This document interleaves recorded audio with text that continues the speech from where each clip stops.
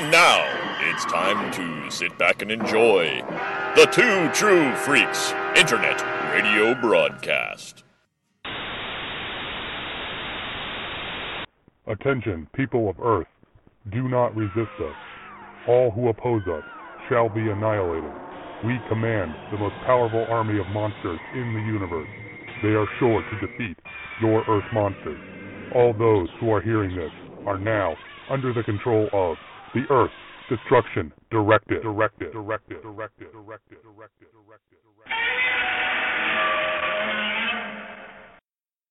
Hello everyone and welcome to Earth Destruction Directive.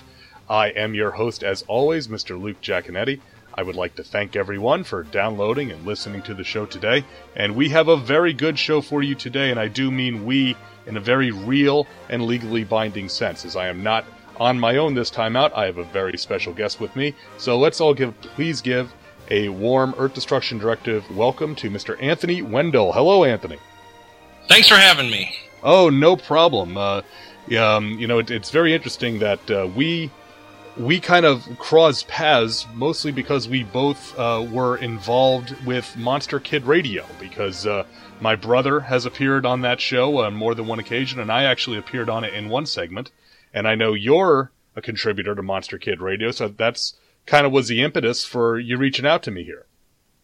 Yep, I kept hearing your brother's plug for the Bots, Bugs, and Babe podcast, and I was thinking, man, these guys would be interesting to talk with, so here we are. And as you know, you at least have not mistaken us for each other yet, which happens way more frequently than you might imagine. But so Anthony is joining us tonight, and when we were going back and forth about what to talk about, the first thing that came up is the movie we are going to be talking about tonight, which is from 1995, Gamera, Guardian of the Universe, which is a very well-regarded and popular giant monster movie. But before we get into that, Anthony, let me ask you, how did you become a fan of giant monsters? I owe it all to my grandma. Back in 1992, yes, I know the exact date when I became a giant monster fan, because my grandma took me to the video store. Now, for those of you that don't know, the video store was this place where we got these things called tapes, which was predating DVDs, and we'd take them home and watch them, and then we'd have to make sure to rewind them, or else we'd have to pay an additional fee. You know, I remember when I first got my DVD player, my then girlfriend, now wife, that was like her favorite thing. She's like, what, you don't have to rewind them? That's fantastic. Oh, yeah. But I remember that on that Saturday, the Sunday of, I'm actually looking it up here, of February 19th, 1994, because I was a big fan of Lois and Clark, The New Adventures of Superman, and I actually remember the episode that was on that Sunday. It was actually called The Founding. But that Saturday, my grandma, the woman who let me watch the House That Dripped Blood when I was 2.5. Oh, nice. That's great. I love that woman. I love her so much. Took me to the video store, and I had heard of the word Godzilla from Tiny Toons and Looney Tunes, I guess because even back then he was a cultural icon. Oh, yeah. And I asked my family, what is Godzilla? And they're like, it's a giant dinosaur that breathes fire. I'm like, that sounds amazing. So there I am in the video store. At this point, I would have been 11 years old, and there, on the shelves, was Godzilla vs. Monster Zero. Oh, man. That's a great one to start with, too. It changed my life. Oh, absolutely. I'm sure it did, yeah.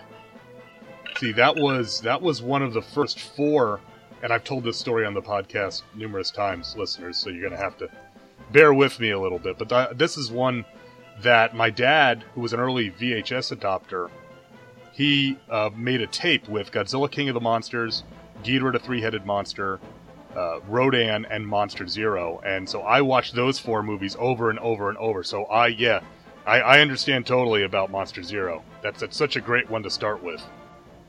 Oh, yes, it really was. And for me, you mentioned Rodan. As a kid, Rodan was... You know how some people get afraid of the water watching Jaws? Right. It was a mixture of Rodan and War of the Gargantua that made me afraid of going in the water. Well, I grew up on a lake. I hadn't seen Jaws yet. And then I watched Rodan, saw the scene with the Meganulons where the miners are dragged under the water by the Meganulons, and was shaken to say the least, because this is my first on-death scene of someone dying in water. Right. And then I finished that movie, and the next movie after it on a TNT, Monster Vision, one of the greatest lost treasures of all time. Yes. Fantastic stuff. Showed War of the Gargantua, which is actually Rodan and War of the Gargantua, is available as a double feature DVD. I highly recommend the listeners pick them up. Great pickup. But as I'm watching that, I then bore witness to the Gargantua that actually ate humans, chasing down a group of sailors that had survived the ship he had just wrecked with the intent of eating them. And it was disturbing, to say the very least, for me. I found myself tepid of going back in the water for the majority of the summer, actually. Can't really blame you. I mean, you know, that scene in the mine shaft in Rodan, I mean, that's legit scary stuff, you know?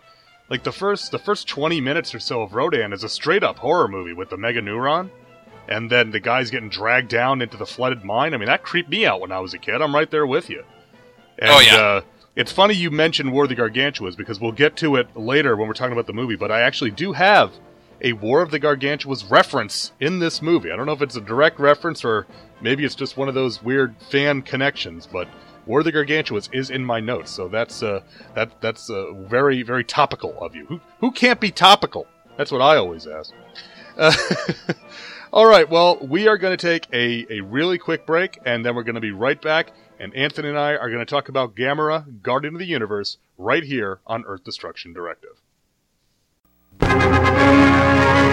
Prepare for a spine-tingling, nerve-shattering podcast featuring all your favorite monsters.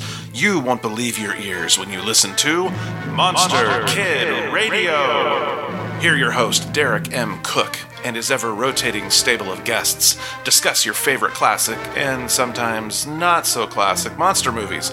Subscribe to Monster Kid Radio through iTunes or Stitcher, or visit monsterkidradio.net before the next weekly episode of Monster Kid Radio. Go through the archives for interviews with Sarah Karloff, Victoria Price, and Joel Hodgson. Listen to discussions about movies like Creature from the Black Lagoon, Island of Terror, and King Kong. And don't forget convention coverage from Monster Bash and the H.P. Lovecraft Film Festival.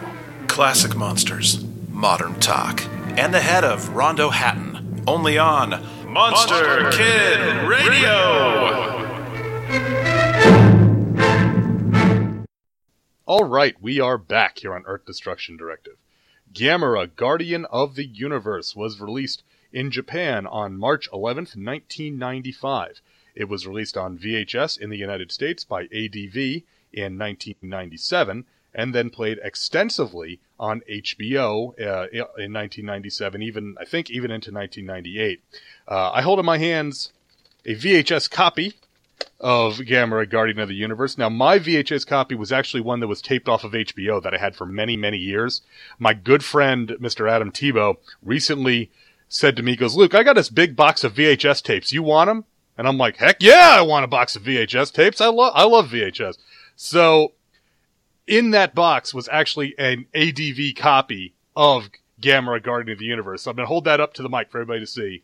This is the, my fresh, used copy of Gamera, Guardian of the Universe on VHS. So very, I'm a VHS fanboy. So I saw this and I was like, oh my gosh. So that made me very happy. I mean, I have it in other formats, but you can't beat the original, right? Amen to that. I do. What's funny is that my dad, like I said, was an early VHS adopter, so I've always kind of been into VHS culture. And I have a lot of movies on VHS just from when my father would get them on DVD. He'd be like, Luke, you want this VHS copy? And I'd be like, sure. So I've got tons of commercial VHS tapes still. And movies that I have not rebought because I'm like, well, I got a commercial copy and I got like 4 VCRs hooked up in my house right now. Well, in all fairness, VHS does hurt more when you throw it at people. Absolutely. You can also, I also have a really cool craft for making notepads out of VHS boxes, so maybe we'll do Oh, really? That sounds awesome. Yeah, maybe we'll do like a DIY version, a crafty Pinterest type special guidance episode at some point, but not tonight, folks. But anyway, so our writer is Kazunori Ito. The music is by Ko Otani. The special effects are by Shinji Higuchi. Now, if that name sounds familiar, you might know him because Higuchi did the special effects on the remake of Submersion of Japan. He also directed the 2 tokusatsu Attack on Titan films, and probably best well known, he is also the director of Shin Godzilla, which, caused quite a bit of stir here on the internets when that got the wide release in Japan, and then the limited release here in the U.S., which was a big treat for me. So this is where he first got his start, was doing the effects in these Heisei Gamera films. Our director is Shusuke Kaneko, and again, that's another name should sound familiar. We covered his Godzilla entry way back in Hallowed Antiquity a couple of years ago, which was Godzilla, Mothra, King Ghidorah, All-Out Giant Monsters Attack, which another, kind of dark retelling of the Godzilla mythos.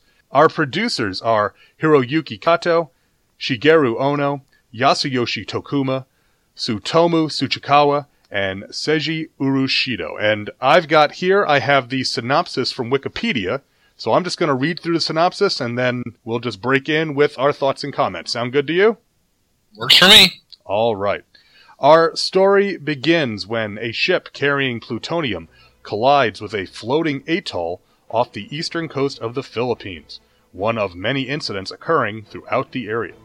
As the anomalous formation approaches Japan, a team of scientists, led by Noya Kusanagi, discover Kama-looking amulets and a stone slab covered in runes on the atoll. During the investigation, the atoll suddenly quakes, destroying the slab and throwing the scientists into the ocean. One member of the team, Marine Officer Yoshinari Yonemore, sees the eyes and tusk of a giant turtle. Now, you had mentioned something to me about that Wikipedia synopsis that I had never realized. So why don't you share that with our listeners, because I found this fascinating. Well, you say the word turtle. Right. But I've been from listening to other podcasts and other interviews, director Kaneko makes it a point to point out no one ever refers to Gamera as a turtle, which, once you think about it on the grand scheme of things, it makes the movie much more in-depth and a wonder to behold. You'll notice, dear audience, as we keep going, we'll be pointing out just the attention to detail that goes into this film, because once you start to unpack it, this whole trilogy is insane with the amount of detail they go into. But with this, with the fact that they say turtle in the synopsis, they never actually refer to Gamera as a turtle. Director Kaneko has made it a point to go on record and point out the idea that this is a world where turtles don't exist. You never see a turtle. They never refer to Gamera as a turtle. This is a world in which turtles don't exist. Which, once you take that idea and apply it to the film's villain, the Gauss, you realize they're referred to as giant birds at first. Right. Which helps to go to the idea of, adds to the idea of why would the government be willing to protect the Gauss, but are willing to destroy Gamera, who seems to be helping to protect. Mm-hmm. It's shown, but once you think about it, since they've never seen a turtle before, Gamera appearing out of nowhere, looking so weird and menacing, would be scary to them. Mm-hmm. They don't know what it is. They have no way to compare it to anything. But a bird, at least a giant bird, they have a basis for it. Right. They think the Gauss is some kind of an extinct species and they want to try to protect it. But Gamera is some kind of anomaly that they can only be afraid of. It's little attention to details like this that makes this trilogy so interesting to watch over and over again. Mm-hmm. I keep finding myself every time I rewatch this trilogy finding something new. Oh yeah, absolutely. I found this connection. I realized after watching it for getting ready for this recording, and the previous time when I was showing it to a buddy, as we go into Asagi's room, for the longest time I was trying to look for some kind of anime reference. I was thinking, oh, it's the 90s, she'll probably have a Doraemon plushie or a Sailor Moon figurine. And I kept on looking for that, and then all of a sudden my buddy points out, hey, she's got the Japanese version of My Fair Lady on the back of the door. The movie poster. I'm like, oh my god, I have watched this film 10 times and not realized that. Yes, it's so weird, but maybe she's like a theater geek or something, right? Or a musical geek, right? And you can unpack that from little details like that, but it's a type of film series where you can rewatch it over and over again and find little Easter eggs like that over and over again, and they are such a joy to behold. Absolutely. Yeah, I mean, I'm trying to think, because, oddly enough, even though, Toho was not obviously involved in the original Gamera series, Toho did distribute these movies. So I wonder if they would have, weaseled in a Hamtaro plush instead of a Doraemon, But they did love their Hamtaro over at Toho. Well, you know what happened with in Japan with the releases of the Millennium series, right? They were paired up with Hamtaro shorts. Yes, and they were actually on the tickets. Yes, and to the point that there was much speculation that was there to help get people to go see the Godzilla movies because sales were so down that, hey, we better put Hamtaro. They like this hamster guy a lot more than they like Godzilla lately. See, there you go. Doraemon versus Hamtaro and get two giants of them fighting in a city. I'd pay to see that. In an instant. Doraemon's got that, locked up. He's Gadget Cat from the future, man. You don't mess with Doraemon. But anyway, I'm getting off topic. The thing I like about this early part with the moving atoll is that it reminds me of like that kind of standard Daikaiju element of a natural phenomenon that isn't behaving right. Atolls don't move. That always reminds me of, oddly enough, like in GMK, they talk about there's an earthquake with a moving epicenter. And we know that it means, okay, there's a monster that's moving under the ground, but it's reading on the seismographs like that's the epicenter and it's moving. So we know something's weird. Here we get this atoll, which again, they have no reason to suspect it's anything but an atoll that maybe they, has just not been mapped out by a cartographer previous to this, but it's moving, which obviously makes it weird right there. And that, leads into the discussions very early on about the continents of Mu and Atlantis. And I'm a sucker for ancient civilizations. I'm a big fan of like Robert E. Howard and Edgar Rice Burroughs, and so kind of Lost World type stuff like that. So I'm always a sucker for that type of stuff. And it's neat because, I really like when Atragon uses Mu, and then I was just talking about Mu in the context of an Ultraman episode, which involved a civilization locking away ancient monsters. And I just like to see it because Mu is very much, from the 10,000 foot view, the Eastern version of the Atlantis myth. And we've done so much with Atlantis here in the West that it's always, it's one of those things that, sometimes the cultures are very different, but sometimes there are things that match up pretty nicely, So I like that a lot. And we'll get into this a little bit more, but, how that ties into the revised origin of Gamera and Gauss. I'm a big fan of that as well. So I like this opening because it's suitably mysterious. That they don't spend a lot of time talking. They get right down to business of stuff happening. There's a lot of, you had kind of mentioned, there's a lot of showing and not telling in these films for the most part. Which is actually brought up in the very next segment. Mm-hmm. So, meanwhile, ornithologist Mayumi Nagamine investigates a village in the Goto archipelago reportedly attacked by a, quote, giant bird, like we were saying earlier. While Nagamine is initially skeptical of the claims, she is horrified upon discovering human remains in giant bird pellet. And here's more of the show don't tell. Mm-hmm. We don't know for sure that these are going to have human remains. They never show a hand or anything. All they show is Nagamine looking at a pen, realizing this is my colleague's pen. And then 2 seconds later, what comes out of the goo but a pair of glasses? Right. Yeah, initially it's a little funny because that scene always reminds me of Jurassic Park, which was 2 years before this, where you got Laura Dern digging into the giant pile of Triceratops dung, and you got Jeff Goldblum with one of the greatest lines in American cinematic history. That is one big pile of shit. But so it's initially played a little bit for laughs, but then it's like, because it's like a bird pellet, and then, like you said, you have the inorganic material, the stuff that the Gauss couldn't digest when they ate this dude, and then it brings it into sharp relief, both her horror and our kind of dawning realizations, like, oh no, that you get what that means. And it's, again, it shifts very quickly from this kind of ridiculous image of this giant pile of bird crap to, oh no, what's in it, So yeah, I that's a very nice, like I said, good use of the show don't tell. Exploring the nearby forest, her team encounters and then successfully prevents 3 bird-like creatures from attacking another village. To prevent further attacks, Nagamine agrees to aid the government in capturing the giant birds. The creatures are lured to the Fukuoka Dome baseball stadium, where 2 of the 3 are successfully captured. Now, I want to just jump in here. This is a real stadium that they're going to. This is the Fukuoka Dome, which is the current home to the Fukuoka SoftBank Hawks, who were formerly the Dai Hawks of the major leagues in Japan. They're part of the Pacific League, and to me, I mentioned a little bit earlier with Atlantis and Mu and things that when we look at these films, especially from Japan, but anywhere in the East, the cultural aspects that we see a lot of times are very different from what we're familiar with here in the West.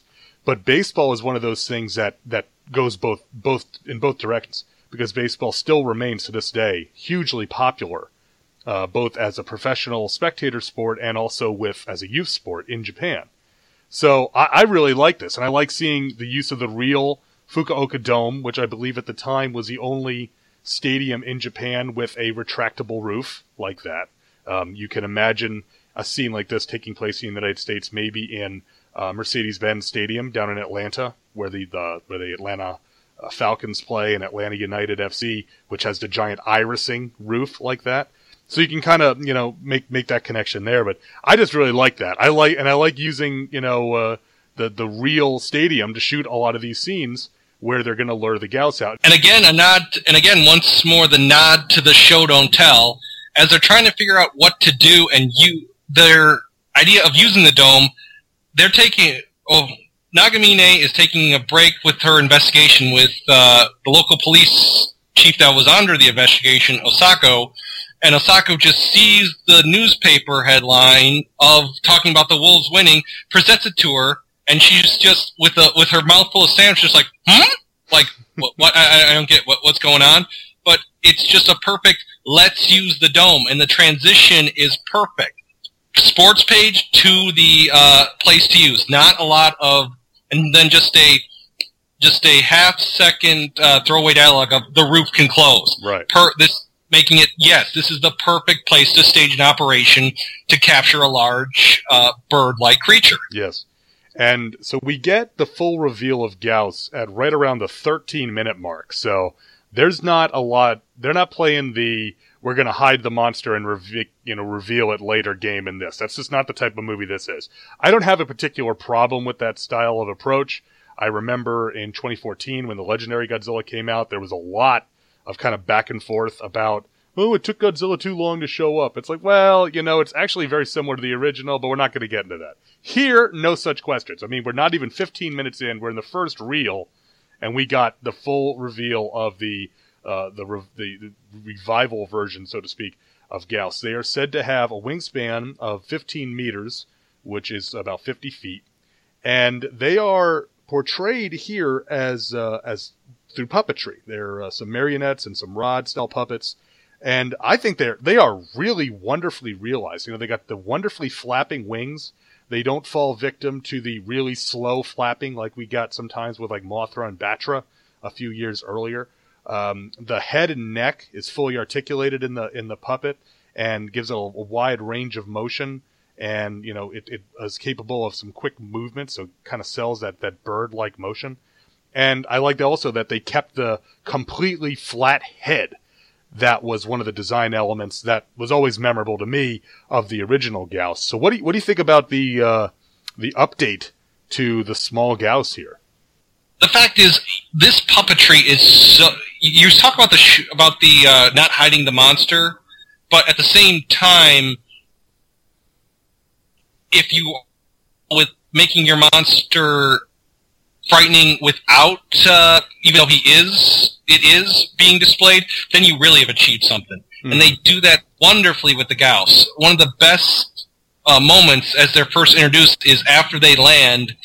In the stadium, they start to consume the animal carcasses that are left out for their as their bait, right? And through a mixture of like a deformed bird, it's shown to have teeth and rips off the flesh, but then like a bird, so it can chew, but then like a bird, it will put its head up straight vertically so it can gulp down the food. Just chewing it makes it seem menacing because it's showing just that how it would consume its victims if it was able to get a hold of them. Yeah, it has a lot of personality and character in just that motion, like you described, of them ripping and rending the fish pieces apart and then shaking it down their gullet, essentially, because they don't have a tongue. I mean, that's so it's like, it really is, again, and it's hard to do that sometimes with puppetry, we covered Son of Godzilla a few months back, and I had put over the effects crew for the performance they were able to get out of the marionettes for Kamacuras and Kuumanga.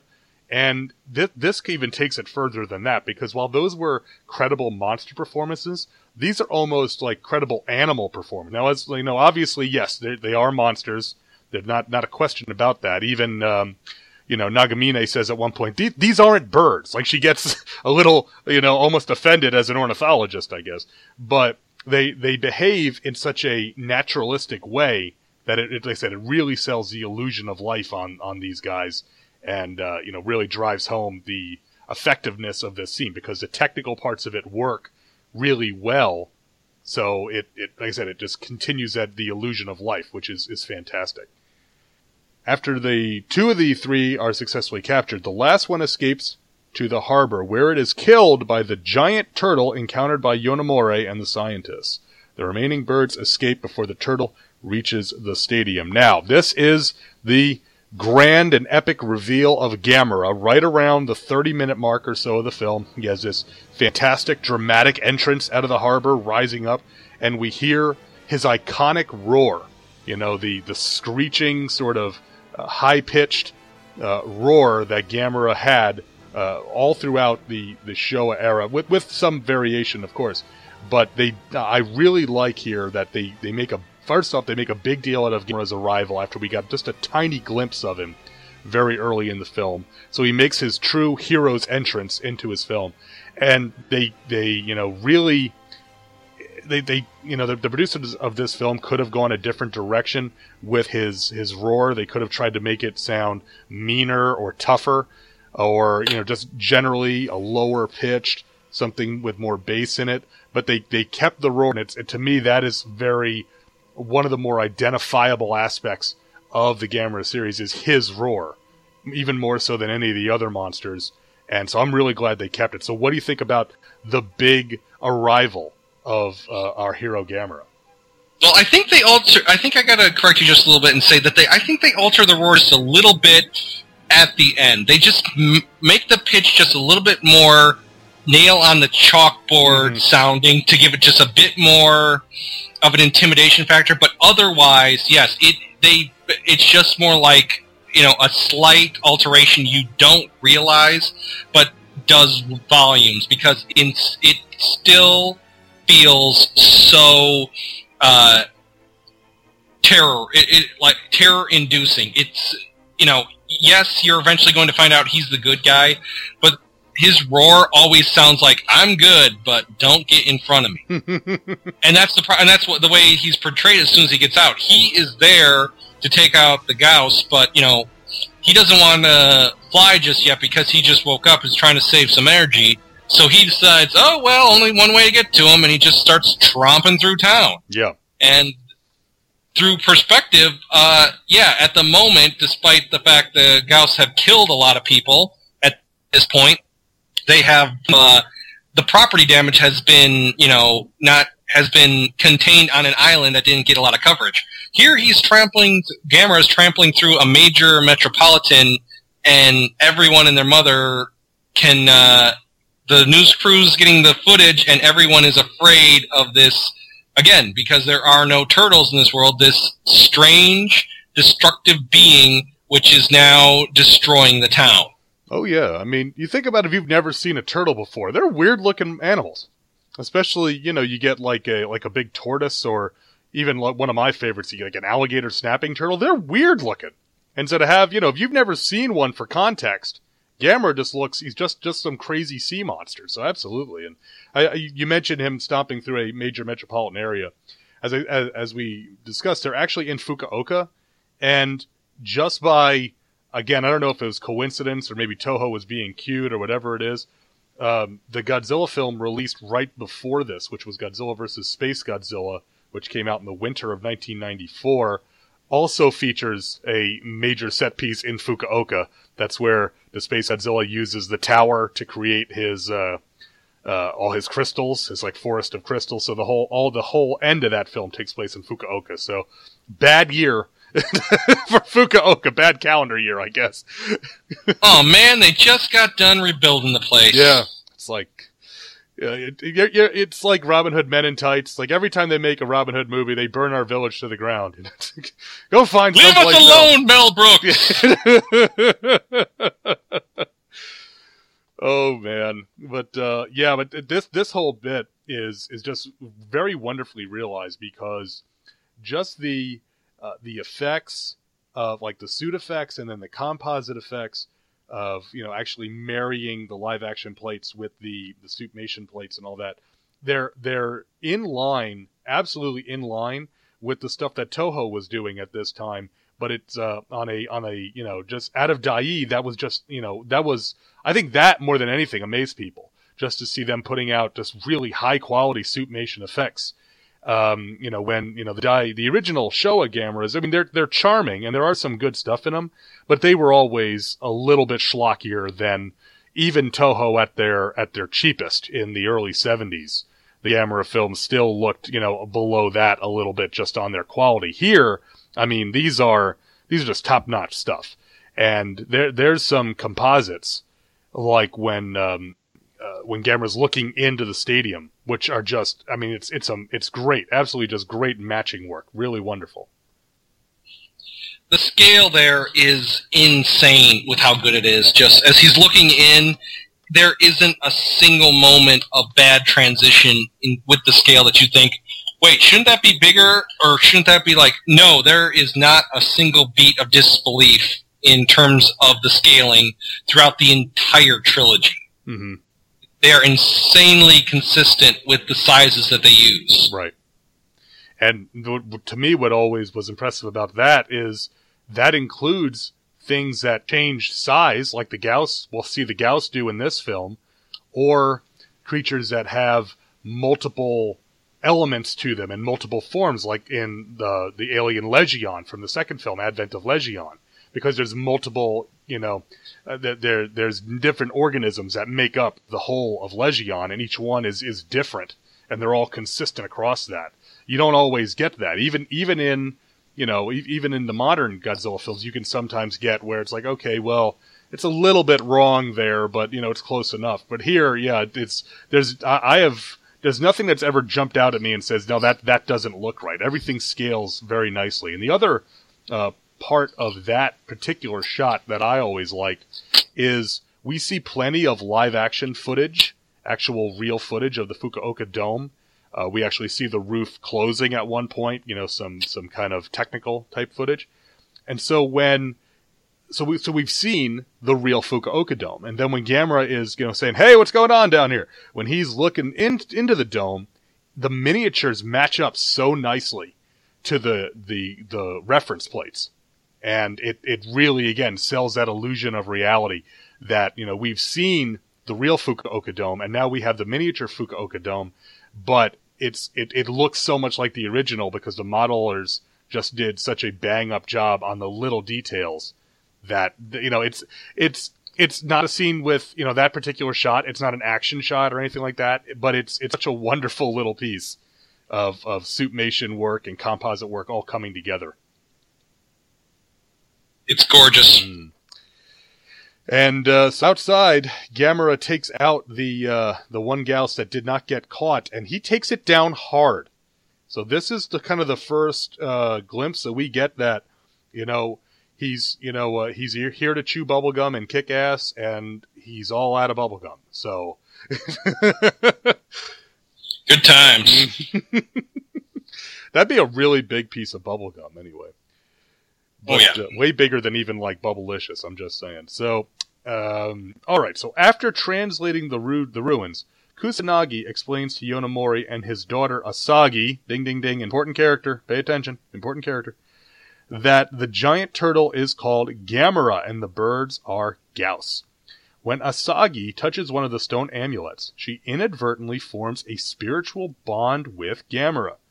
Kusanagi also tries to convince the government that the Gyaos are the real threat, but they remain focused on Gamera due to the destruction he has caused. Alright, so we get the introduction of kind of the mythology of this series. And I mean that both in the modern use of the word mythology. Every show or film series has its own, air quotes up to the microphone, mythology nowadays. But in a very real and literal sense, this is the mythology from the ancient civilizations that are the origin of Gamera and Gyaos.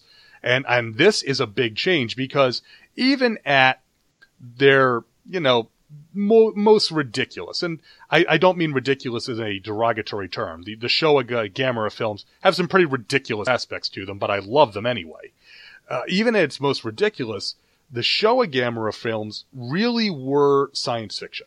Gamera was a monster awakened by an atomic bomb explosion in the Antarctic. He fought ancient monsters from Earth and aliens from outer space. They act, in Super Monster Gamera, there's a whole race of superhero space women, which we're not going to talk about. So, to me, that's always a very, pretty firmly planted on the science fiction side of things. But introducing all of the mythological aspects and the idea of this ancient civilization, it introduces a fantastical element to this that does a really good job of differentiating this just enough from the originals, but also at the same time while staying true to some of the themes of the original that we'll get into as far as Gamera's role. So what did you think about the kind of nudge in the direction towards a more fantastical storytelling? It's interesting because they showcase that Gamera is mythical, but at the same time, they make it a point to bring in real-world science to explain some things, such as showcasing later to show how much of a threat the Gyaos are. They show that they found out how many chromosomes it has and how it can reproduce asexually. Meaning, but at the same time, they are able to explain away how these things happened through the mystical element and going back to the idea of the ancient civilization of Atlantis and Mu, which would have the fantastical technology to be able to create something. And it's a perfect melding that doesn't detract one way or another and just keeps the story flowing near perfectly. Right.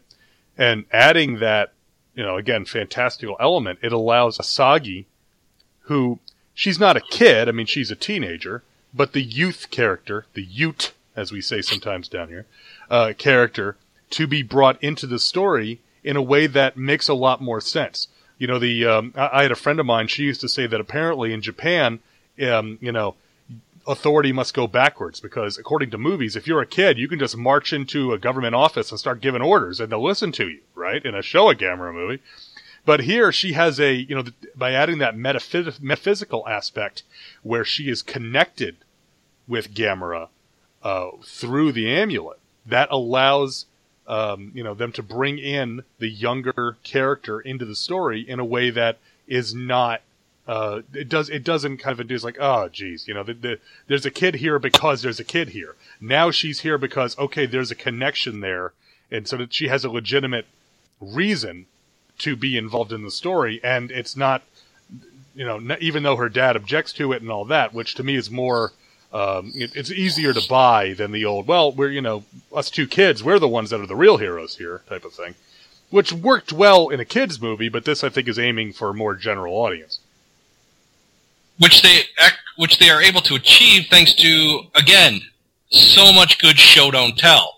You see the amulet activate in her hand, and then you cut to later scenes where she has the same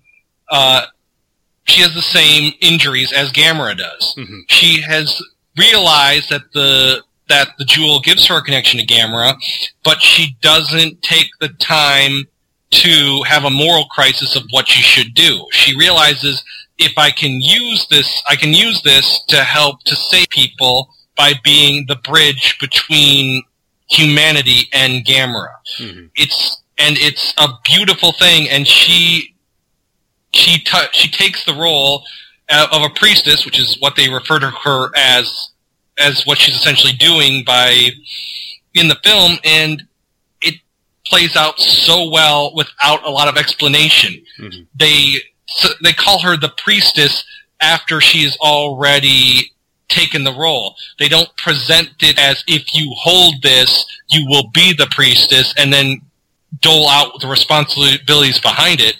Instead, she has pieced it together, and she has taken it upon herself to move forward and be a very mature character despite her age. Mm-hmm. It's a glorious bit of show don't tell and just an internal character motivation. Right.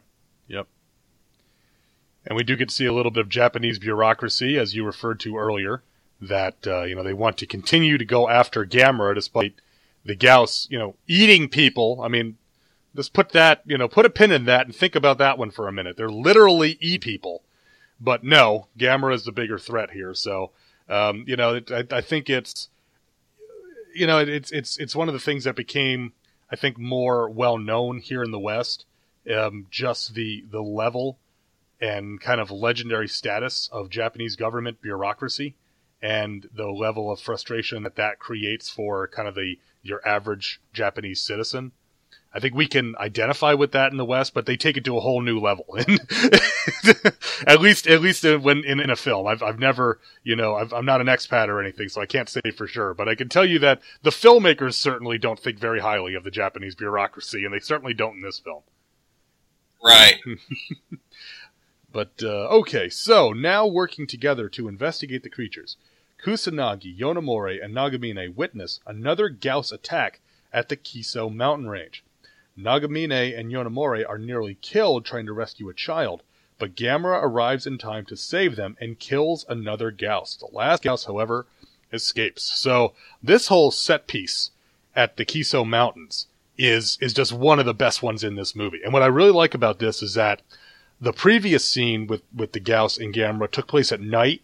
So while you get good looks at them, they're still lit darkly, so to speak, because it's nighttime. Here, this is right in the middle of the day, and they're out in the open, so we get really good, well-lit looks at both Gauss and Gamera. And the bit where Gamera just comes, stomping in onto the scene, heading towards the Gauss on the bridge, it's not a hero shot like his arrival at the harbor, but it's a great moment just to really study this new look for Gamera and see, okay, it's updated, but it's still very, very similar to the original design in concept, if not in execution.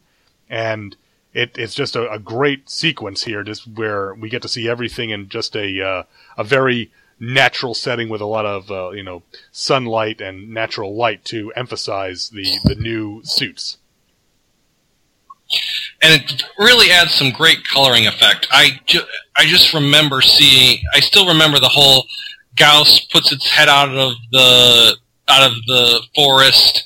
It's got some remnants of clothing in its mouth from eating people, and it's just a deep blood red orange color tint to it.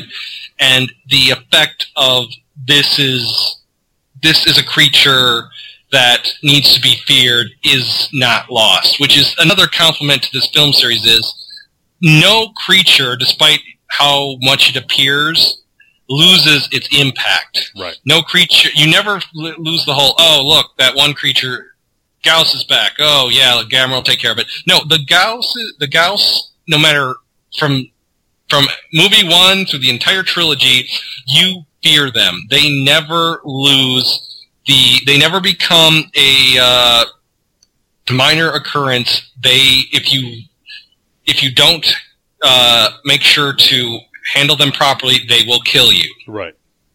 And that fear is palpable in this, especially in that scene. Yes.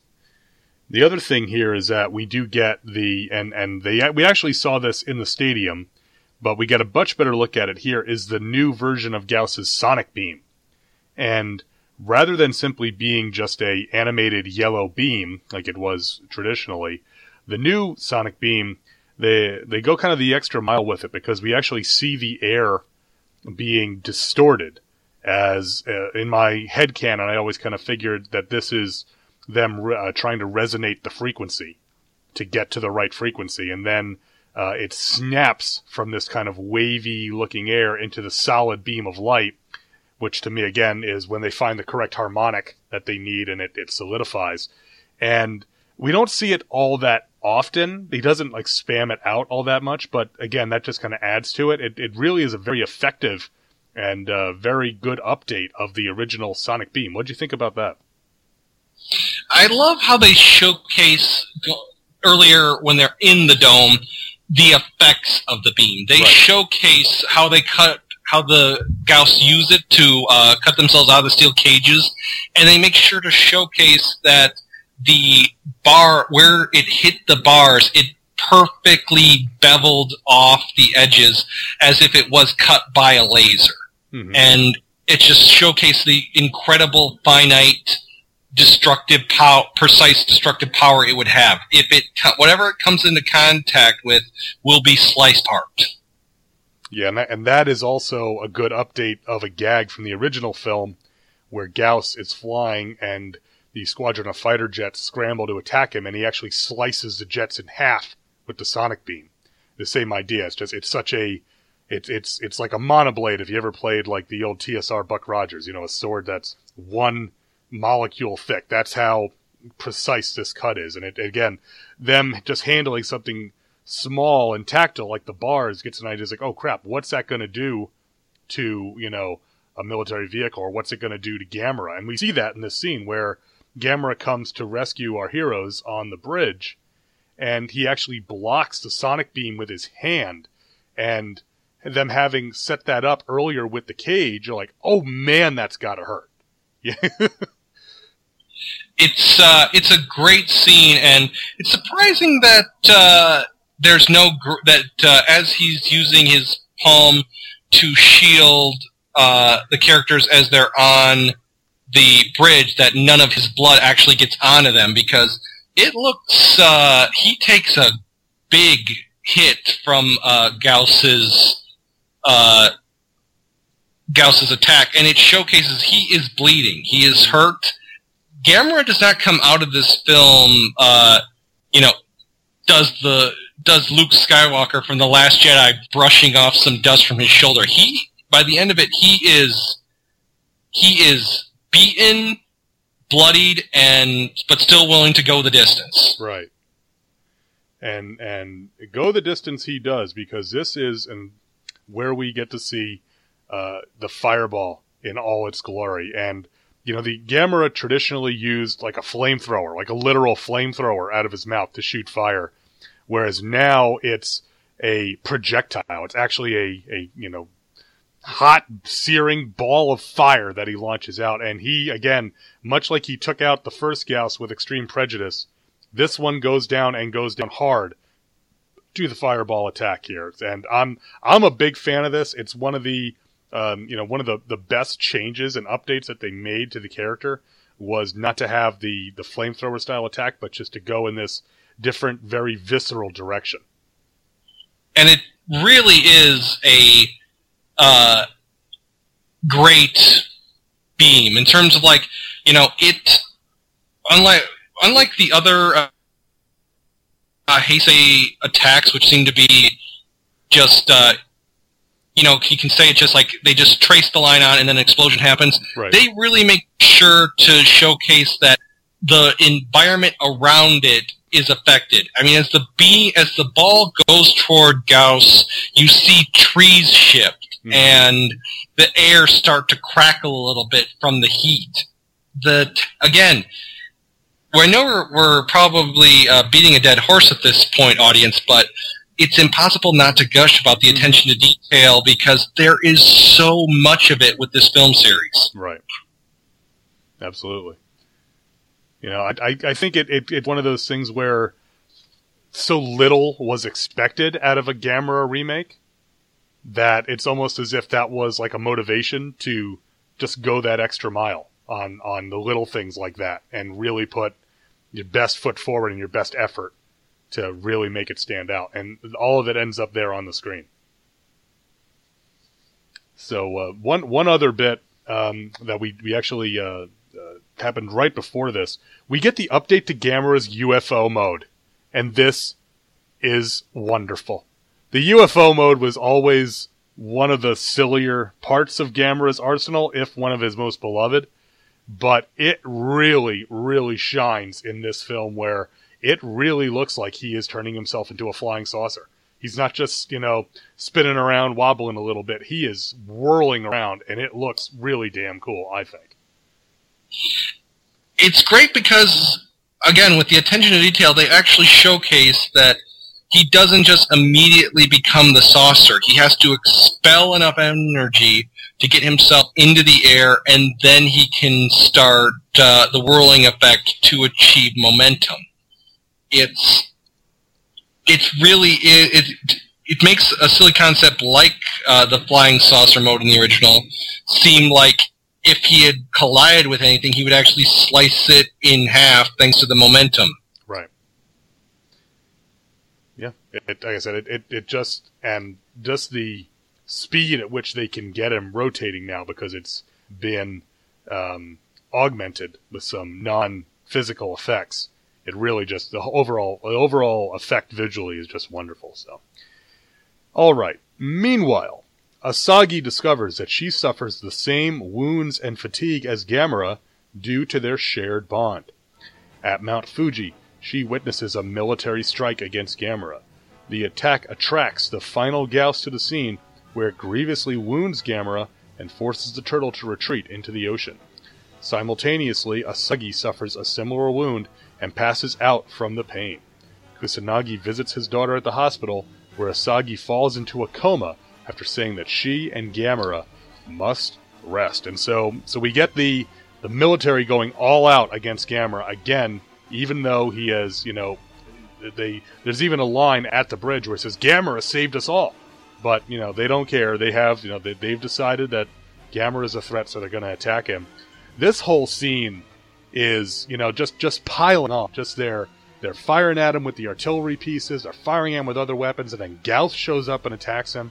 And it's like, man, Gamera is just he's taking a whooping, which is not uncommon in the Gamera series, where usually the first time that Gamera and his foe would tangle, Gamera would be on the losing end, and he'd have to retreat to the ocean, or he'd get frozen, or what have you, and he'd have to rebuild his strength and come back and win in the final reel. So, while it's not overly surprising to see Gamera get just pounded on here, in the kind of the close of the second act, it's a little harsh. Now, did you ever see Death Battle? The YouTube series that actually takes two characters and has them fight based on all their stats and who would actually win in the fight? I have not seen that, no.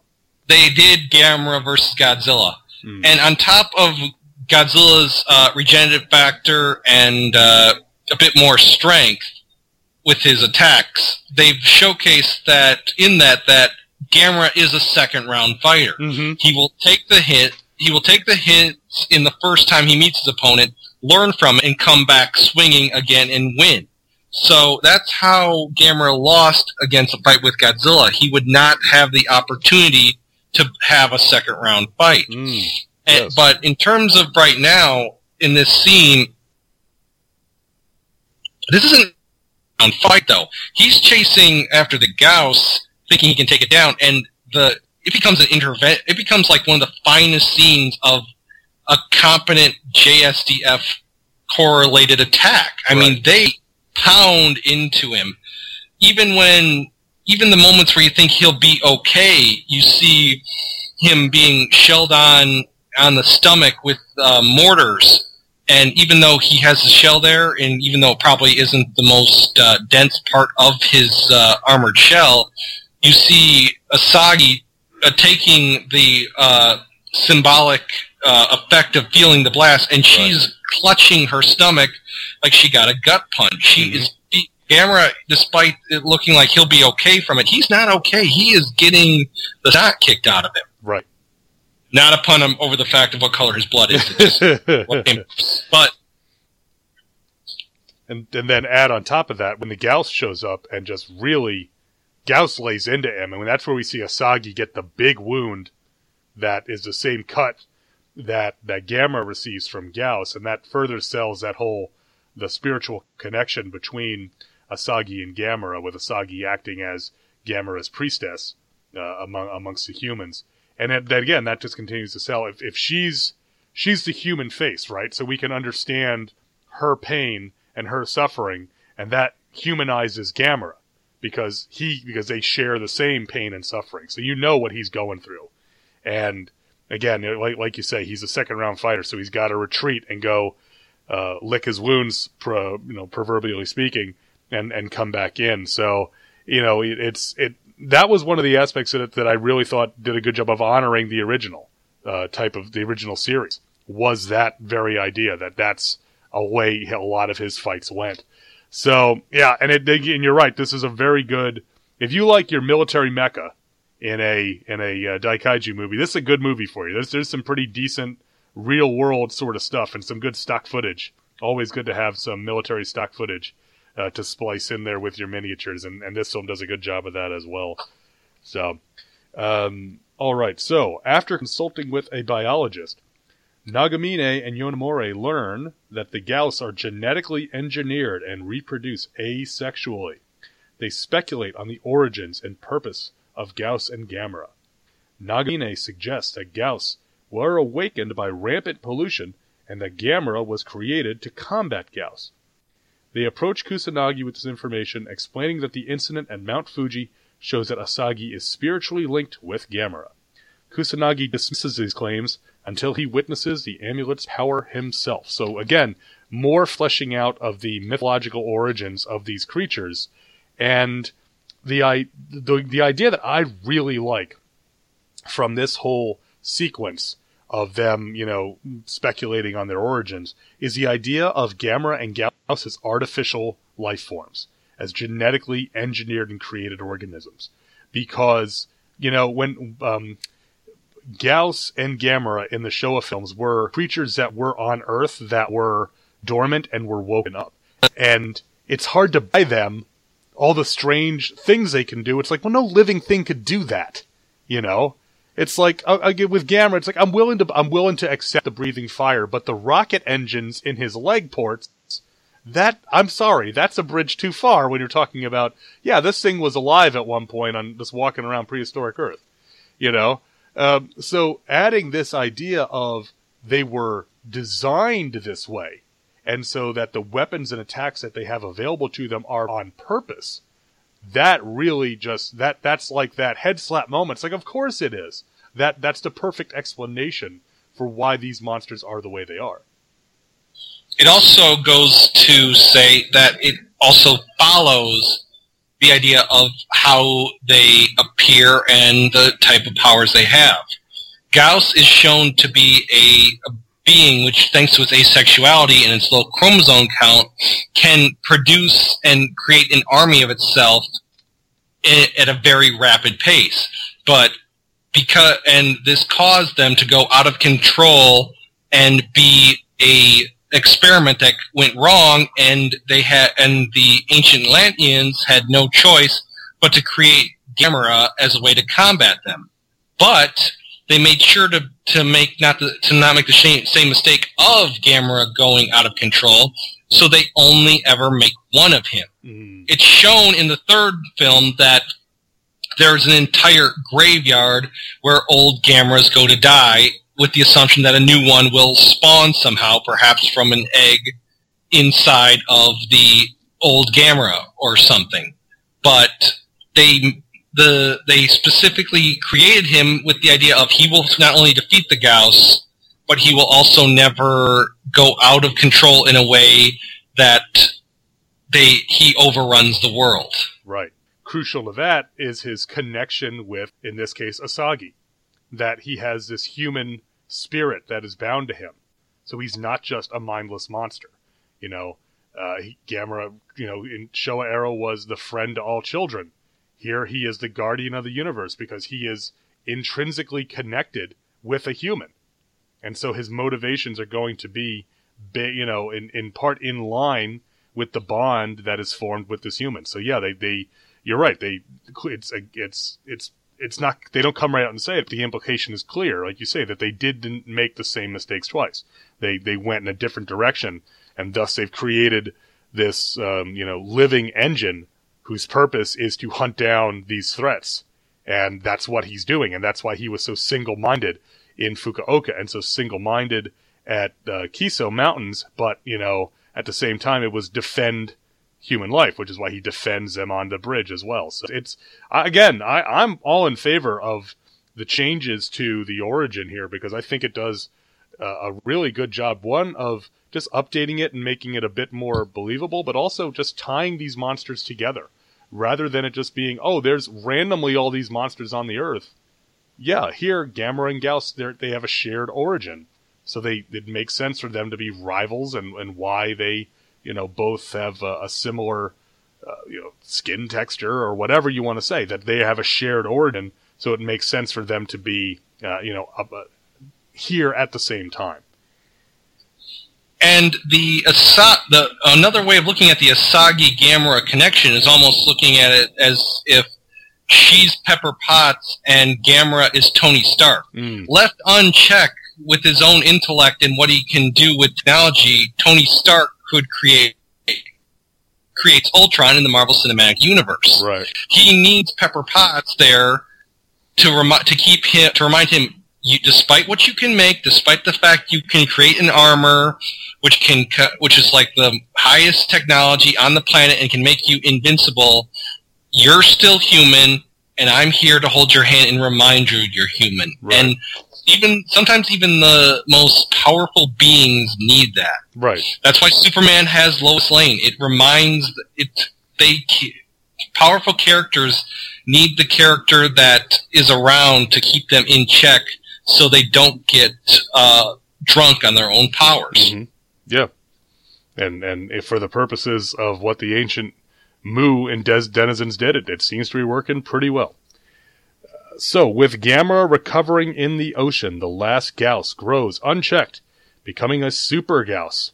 The creature attacks Tokyo, causing many civilian casualties, and prompting the government to focus on Gauss instead of Gamera. Attempts to kill Gauss end in failure, and it builds a nest in the ruins of Tokyo Tower. I love this image. This is one of my favorite just single visual images from this entire trilogy. The silhouette of Gauss sitting in the ruins of Tokyo Tower, where you have this symbol of post-war Japan, of modern-day Japan, that was built at the beginning of the Showa era and after the war, and it was, Japan stepping into the modern world that has been destroyed by Japan's own hubris, and then taken over by this creature from the far ancient world. You don't need you don't need to have gone to film school to kind of see the meaning here, but it's such a great shot with just the setting sun and the silhouette. And this whole bit of Gyaos attacking Tokyo is just really sells, again, as you've said, the horror of Gyaos as a monster. And again, going back to the attention to detail that we keep harping on. Sorry, audience, we can't help it, but throughout the entire trilogy, they cut back to Tokyo Tower and showcased it didn't simply go right back up in the next movie. They showcased that it's still under reconstruction, the damage was that severe, and it's going to take, it won't be fixed overnight because this was an insane amount of damage. Right. Mm-hmm. Time is actually factored into these films. Even later films in Advent of Legion, they showcase that despite saving the world saving the world once already and coming back from the dead, the military isn't quick to trust Gamera has appeared to save them. They're still under the assumption of he's a giant creature that can crush us with its feet. We can't simply roll out the red carpet every time he shows up. Right. Yeah. Well, we say, but verify, right? Exactly. So, as part of Gyaos' attack, he swoops down and grabs a train car, and his talons rip through the walls of the train car. This kind of reminded me from a visual standpoint of the scene in Godzilla vs. Space Godzilla where we see the shuttle with all of the crystals crashing through it. I actually think that just from a dramatic standpoint and then just an effects execution standpoint, that scene plays better in this film than it does in Space Godzilla, and also continues a time-honored tradition of Japanese giant monsters attacking trains, because we all know there's a lot of trains going different places in Japan, so it makes for a frequent target. Also, well, with Godzilla vs. Space Godzilla, the crystals come in, you get static, you don't have any connection with the victims of the destroyed shuttle. But right. Here, with this train car, you see a young couple sharing some headphones, and they're enjoying the music. And then after he flies away with the car into the park and starts ripping it open and eating them like sardines, you see Super Gyaos, a little object comes off the side of its mouth. It falls to the ground. It's the headphones they were just listening to. The couple is gone. They have been consumed by Super Gyaos. They were probably just on their way, on a date, listening to music, just on their way home after having dinner, and a giant monster eats them. It's simple, but it's a much more sympathetic moment compared to just, hey, random astronauts are dead because glowing things appeared. Right, yeah. It's much more visceral in this situation. And you talking about them, Gyaos ripping open the car and eating the occupants. That was my reference I mentioned earlier to the War of the Gargantuas, because famously in that film, Gaira, the green Gargantua, likes to eat people. And that is how Sanda, the brown Gargantua, knows that his brother is a bad dude when he finds all the remains of the clothing and everything else that Gaira has been spitting out. So it's just me, but anytime I see a Daikaiju eating somebody, I always think of Gaira from War of the Gargantuas. He made me afraid to go back into the water. Gaira's no joke, man. I mean, he takes down that ship. It's crazy. But anyway, we'll get to War of the Gargantuas some other time on Earth Destruction Directive. So, big finish coming up here. Upon awakening from her sleep, Asagi warns the others that Gamera has recovered and will attack Gyaos. Gamera catches Gyaos by surprise, destroying its nest and eggs. A massive air battle ensues, and Asagi, Kusanagi, Nagamine, and Yonemori follow closely in a helicopter. Initially, Gyaos overpowers Gamera, but Asagi uses her spiritual energy to revive Gamera, who kills Gyaos. Gamera then releases Asagi from their bond and returns to the sea. So we get here the big fight at the end, TB Fate, as we call it. And it's a very good big fight at the end, and it starts off with a very impressive entrance on the scene by Gamera as he comes up underground, and we see the manhole cover launch off from the pressure underneath, and then all of the asphalt just split and crack apart as he pushes his way up towards Tokyo Tower before he is revealed. I really like this. Again, just the modeling work of seeing the streets actually, be cracked open like a walnut shell. It's really something to see.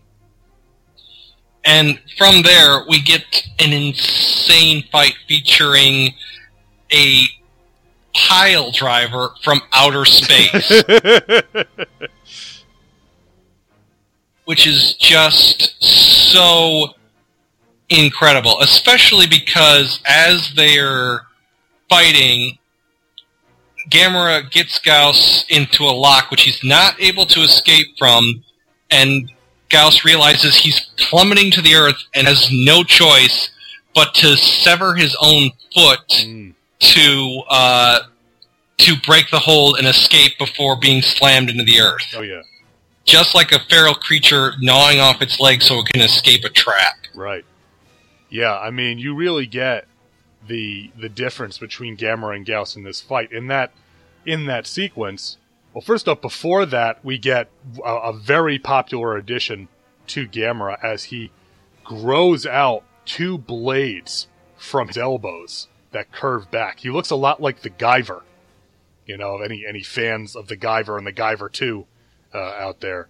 And I don't, classic. It is. I remember watching the Guyver on Sci-Fi Channel back in the day. Actually, probably around the same time I watched this on HBO, to be honest with you. But anyway, so he's got these claws, elbow blade claws, essentially. And I really like this because, yes, Gamera has his claws and his teeth for fighting in close, but his main weapon is his fireball, which is a ranged weapon. So, again, the ancient civilization, knowing he'd have to sometimes get in and do the dirty work up close, gave him a close-range weapon. And it's not just, the way that they extend out, this is, again, it looks almost like Wolverine bone claws. It's a designed weapon that he has to fight with. So I really like that, and that's an image that has caught on quite a bit for Gamera, and I'm glad that that's one that I like. But yeah, so Gamera flies out, and he actually heads out into the atmosphere and then up into low Earth orbit essentially, and Gauss chases him. And so now you see the difference here. Gauss is fighting like an animal. He's chasing after what he's trying to hurt. But Gamera is using tactics. He wants Gauss to chase him because he wants to get up so high and then grab him and crash back down to Earth.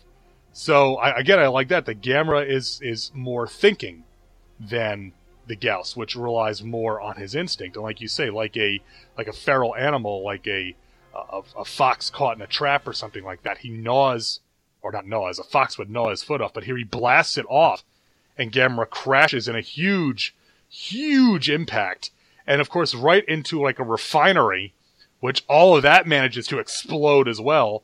And suddenly we're in a gigantic conflagration right here in the middle of downtown Tokyo with flame everywhere. And, it's like, oh my God, that's like Godzilla's Gigan or something, with all the refinery just getting blown up and flame everywhere for, a couple of minutes.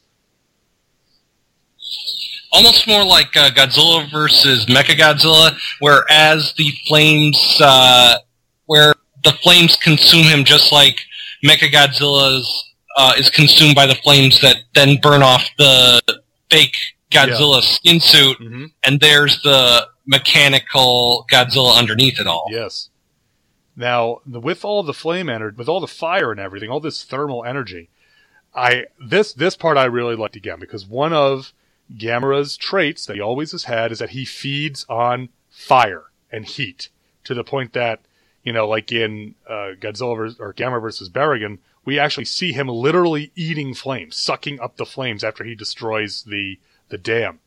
And that is essentially what we get here, because we see all of this fire, all this thermal energy just being directed towards him.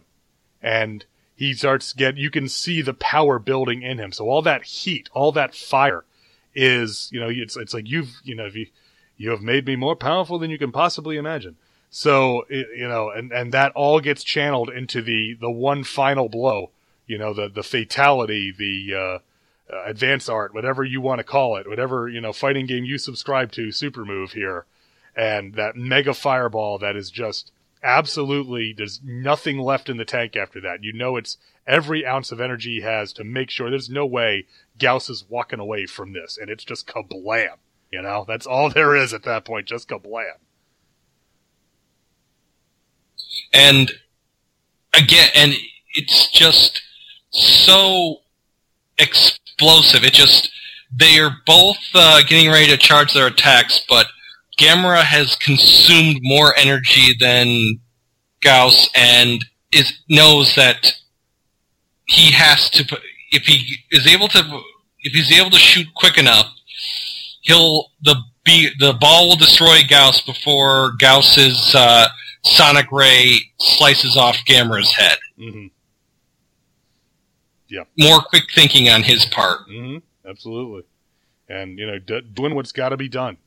Gamera's job is to defend humanity, and that's going to do it right now is to kill Gauss. So that's what he does. And there's no, there's no question about that he's in this fight.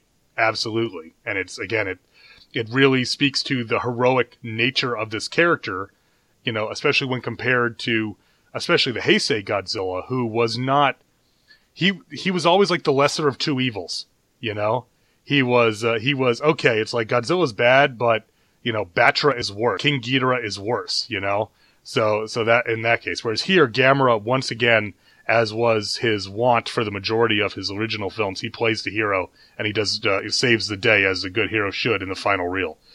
I also like that, even though this was always intended to be a series, from everything I've ever read, there was always the intention of making a series.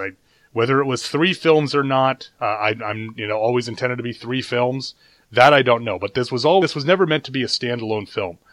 But I do like that they make the ending work in a standalone capacity, because Asagi no longer has that spiritual connection to Gamera, and Gamera returns to the sea. If you just watch this film, you get a complete story. You get a beginning, a middle, and an end. And with the, of course, open end of that, Gamera could come back, because they say, there could be all sorts of monsters out there, that there could be Gauss anywhere, and Gamera will be there to stop them. But I did like that. I like stories that take enough of a risk to actually give you an ending, a real ending, even if they know they're going to make a sequel, rather than just, always setting up the sequel and saying, well, you think he beat him, but he didn't. Dun, dun, dun.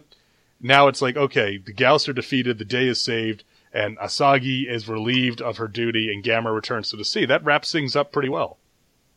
And even then, if you aren't sure and not catch it, it can look like the setup for the sequel, because until recently, I didn't put 2 and 2 that Asagi wasn't just this wasn't a okay, good fight, partner, see you next time. This was a full-on, you've served your purpose, I thank you, here's your wounds healed, I'm gone. Yeah.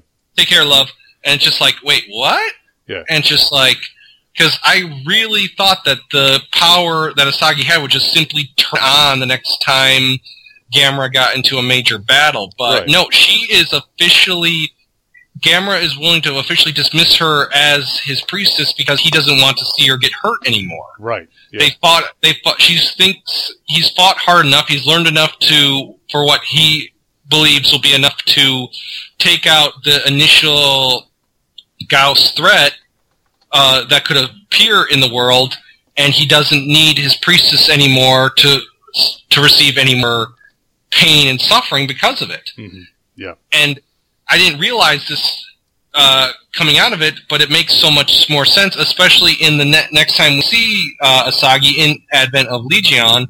She is clutching the amulet, but I thought, oh, she's talking with him. But then you watch the scene, you realize the amulet is never glowing. Gamera never really is communicating with her, and she's receiving none of his injuries, which I just thought that was from he had turned off the connection enough that she would never have to feel the pain anymore, not realizing that she's just desperately trying to hold on to it, hoping it will work again. She doesn't have her priestess powers anymore to communicate with Gamera. Mm-hmm. Yeah. Well, I think you can read it either way, which I think is it's just ambiguous enough that you could read it either as, okay, we're turning the connection off, or the connection is gone. But either way, I think it still works as actually giving the film an ending, and I like that quite a bit. Yes, it's not until the second ending where it's confirmed through the idea that the amulet doesn't seem to be working anymore. Right. That she doesn't have the power. A sequel helps to spell out what the ambiguity of the first film, and that's exactly what it should do. It's just, it'll present you with something. If you want to take it one way or another, there's no harm in doing it.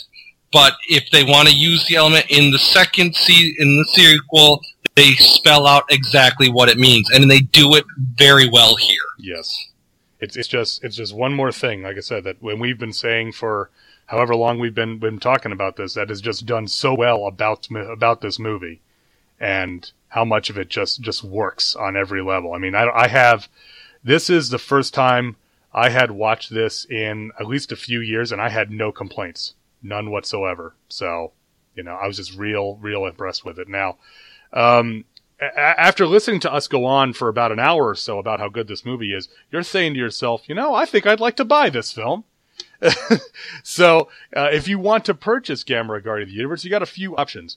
I think the best option for the money is probably the Gamera Trilogy Blu-ray set, which is, as of this recording, is about $17.77 on Amazon. That has Guardian of the Universe and its two sequels, Advent of Legion and Awakening of Iris, all on Blu-ray for about $18. And that, I have that set, and I tell you, the transfers are really nice on that set. They made the transition to HD very nicely. I always make it a point to advocate the buying of Blu-rays for kaiju films. I mean, yes, thanks to the higher definition, there's a chance, such as with the Showa era, where you can see a wire or two, but the detail comes up so well, it's insane. One of the things, what made me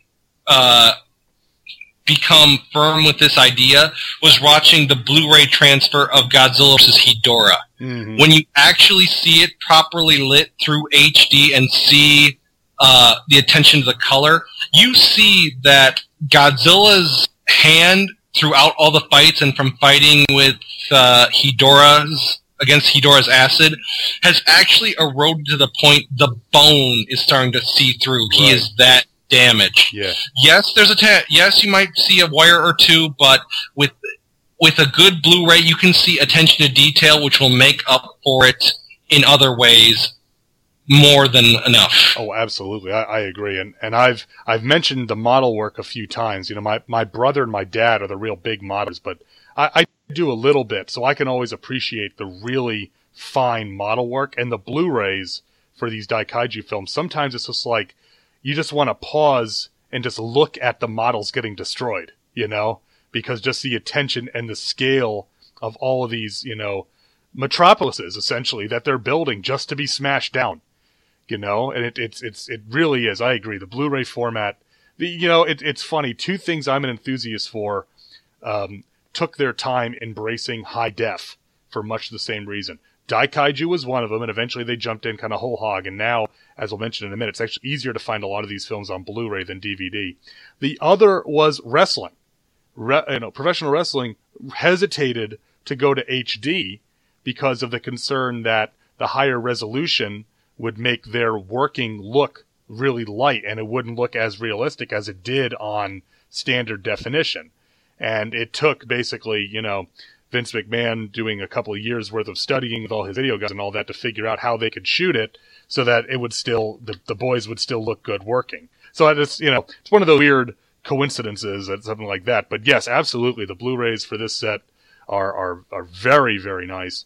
And again, getting all three of these movies for less than $20, that's a pretty good deal where I come from. Now, if you can't do Blu-ray, the DVDs are out there, but they are harder to find because I believe they are out of print. But I saw some listings used on Amazon starting at about $8 for the set. So again, that's not bad at all. If you have Amazon Prime, you can watch it for free with English sub on Prime Video on Shout Factory's channel. Shout Factory, a well-known name in genre film circles nowadays for releasing a very high-quality product for a lot of genre work. Both not just they've done their Daikaiju, but they've also done a lot of stuff with like Jerry Anderson and their horror stuff over at Scream Factory. So they do good work. And if you want to go whole hog, you can get the Gamera 11 film collection Blu-ray set, which has all 11 of the Gamera films. So that's all 8 of the Showa films, and the 3 Heisei films. Does not include Gamera the Brave, which at the time was not available in the U.S., but all of the first 11 Gamera films for $99.77 on Amazon. That's, just about $10 a film. That's pretty good for a Blu-ray, especially those Showa ones, which also look very nice on Blu-ray. You talk about the attention to detail. Those films have never looked better. They do there. So you have some options if you want to, if you want to watch Guardian of the Universe. Like I said, because this film played on video and cable in the U.S., I've talked to quite a few people over the years that have a lot of fond memories of this from watching it on HBO or renting it from their local video store. So I think there's a lot of fond memories of this film, and sometimes with fond memories of something, you go back and you watch it like, wow, okay, that didn't hold up. This is not the case at all. This holds up really, really well, pretty much across the board. About the only thing that's a little suspect are some of the fashions, but hey, it was the 90s. You do what you got to do, right? So. But overall, yeah, I mean, this was a lot of fun to revisit this and just see that, yeah, the way I felt back then when I was in high school, I still feel about it now. It's just a superlative effort all around. I easily find myself at least once a year watching the Gamera trilogy because they're just that good. Mm-hmm. Absolutely. I think that says it all right there. They're just that good. So please, if you haven't seen Gamera Guardian of the Universe, or maybe it's been a few years, check it out. There's great options available, great discs out there. Go to twotruefreaks.com, hit that Amazon.com link, and then anything you buy during that session of Amazon will get a little kickback here. It won't cost you anything extra. Helps keeps the lights on here at Two True Freaks and Earth Destruction Directive. Now, when you head over to Amazon to go buy those Blu-ray sets, you might also want to jump over to the book side for just a second. And you might want to check out a little book called The Handbook for Surviving a Giant Monster Attack, written by some guy named Anthony Wendell. I saw the title of this book and I said, I'm intrigued. And so I clicked on the link and I went down, and this is the description of the book. And you guys and girls out there, you tell me, if you're listening to Earth Destruction Directive, that this description won't get your interest at least peaked just a little bit. Are you unsure how to deal with a rampaging, mutated, 50-foot-tall monster destroying your city and terrorizing your friends and family? Can't tell which vehicle is best for getting away from a Tyrannosaurus Rex? Curious about the side effects of different monster destroying weaponry? Then you picked up the right book. And so, Anthony, you've written this wonderful book about how to survive in a giant monster attack, which pays to be prepared. So tell me, how did you come up with the concept of working on this book?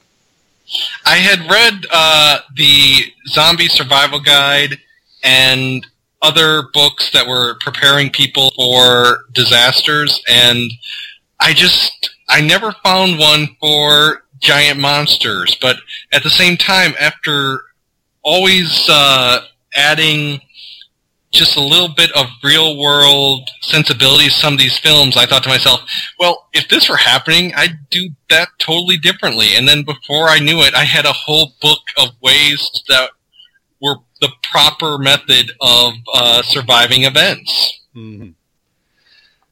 Very, very cool indeed. And so I have this book. I haven't had a chance to read it. Unfortunately, I am a fairly slow reader at this point in my life. I used to be able to read much faster, but, a job and a wife and 4 kids and all that will slow you down a little bit on your pleasure reading. But I have picked this up, and I think that if you're listening to this show, you would most likely enjoy this book also. So like I said, head over to Amazon. You can get a print edition, or you can get an ebook for your Amazon Kindle, and very cool looking book. So please go check that out, and make sure you're prepared just in case Titanosaurus pops up in your neck of the woods for some random reason or whatever.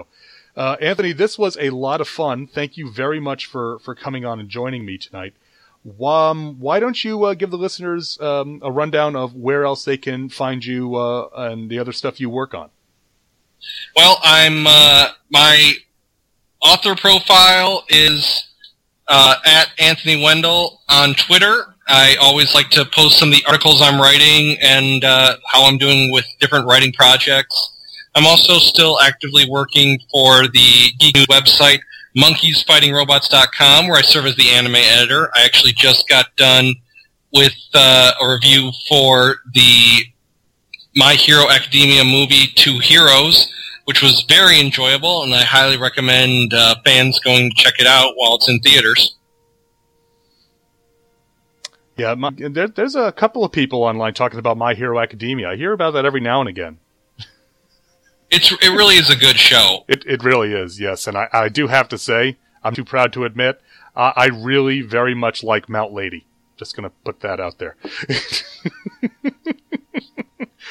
She has an incredible entrance. Oh my gosh, that first appearance of Mount Lady, that is the stuff of anime legend as far as I am concerned.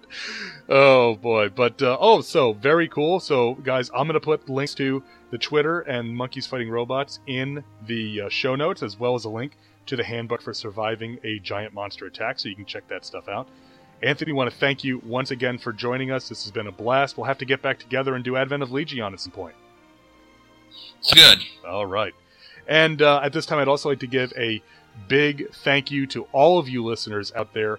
Remember that this show exists because of you, and I appreciate each and every one of you listeners.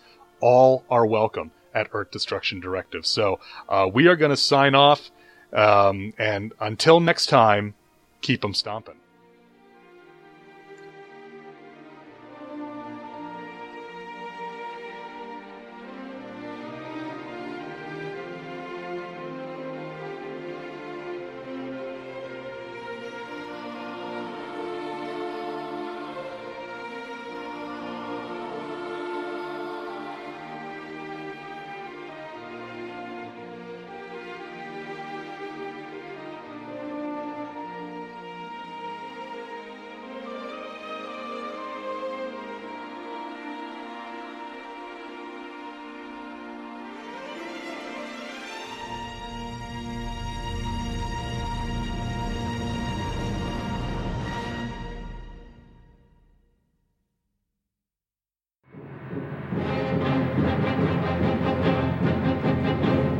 This has been Earth Destruction Directive, a Dai Kaiju podcast, produced and created by me, Luke Giaconetti, as part of the Two True Freaks Internet Radio Network, available at twotruefreaks.com. This is a fan work celebrating the history and culture of Japanese giant monsters.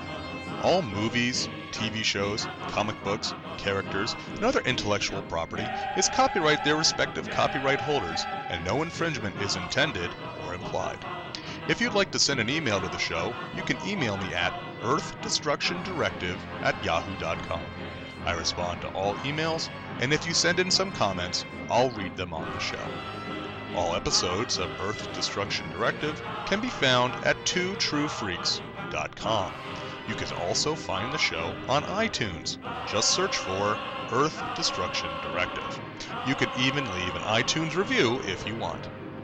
You can get in touch with the show on Facebook. Just search for Earth Destruction as the first name and Directive as the last name. You can also get in touch with me on Twitter with the handle LJacone. That's LJACONE. And if you want to buy something discussed on the show, head on over to twotruefreaks.com and click on the Amazon.com link on the front page. Any items you buy during your session on Amazon.com will help keep the lights on, and it won't cost you anything extra. Thanks for listening, and be sure to come back next time for more city-stomping fun on Earth Destruction Directive.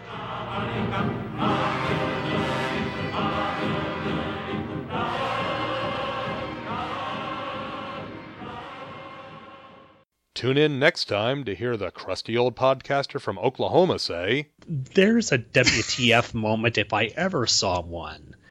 Well, it's big and terrible. More frightening than I ever thought possible.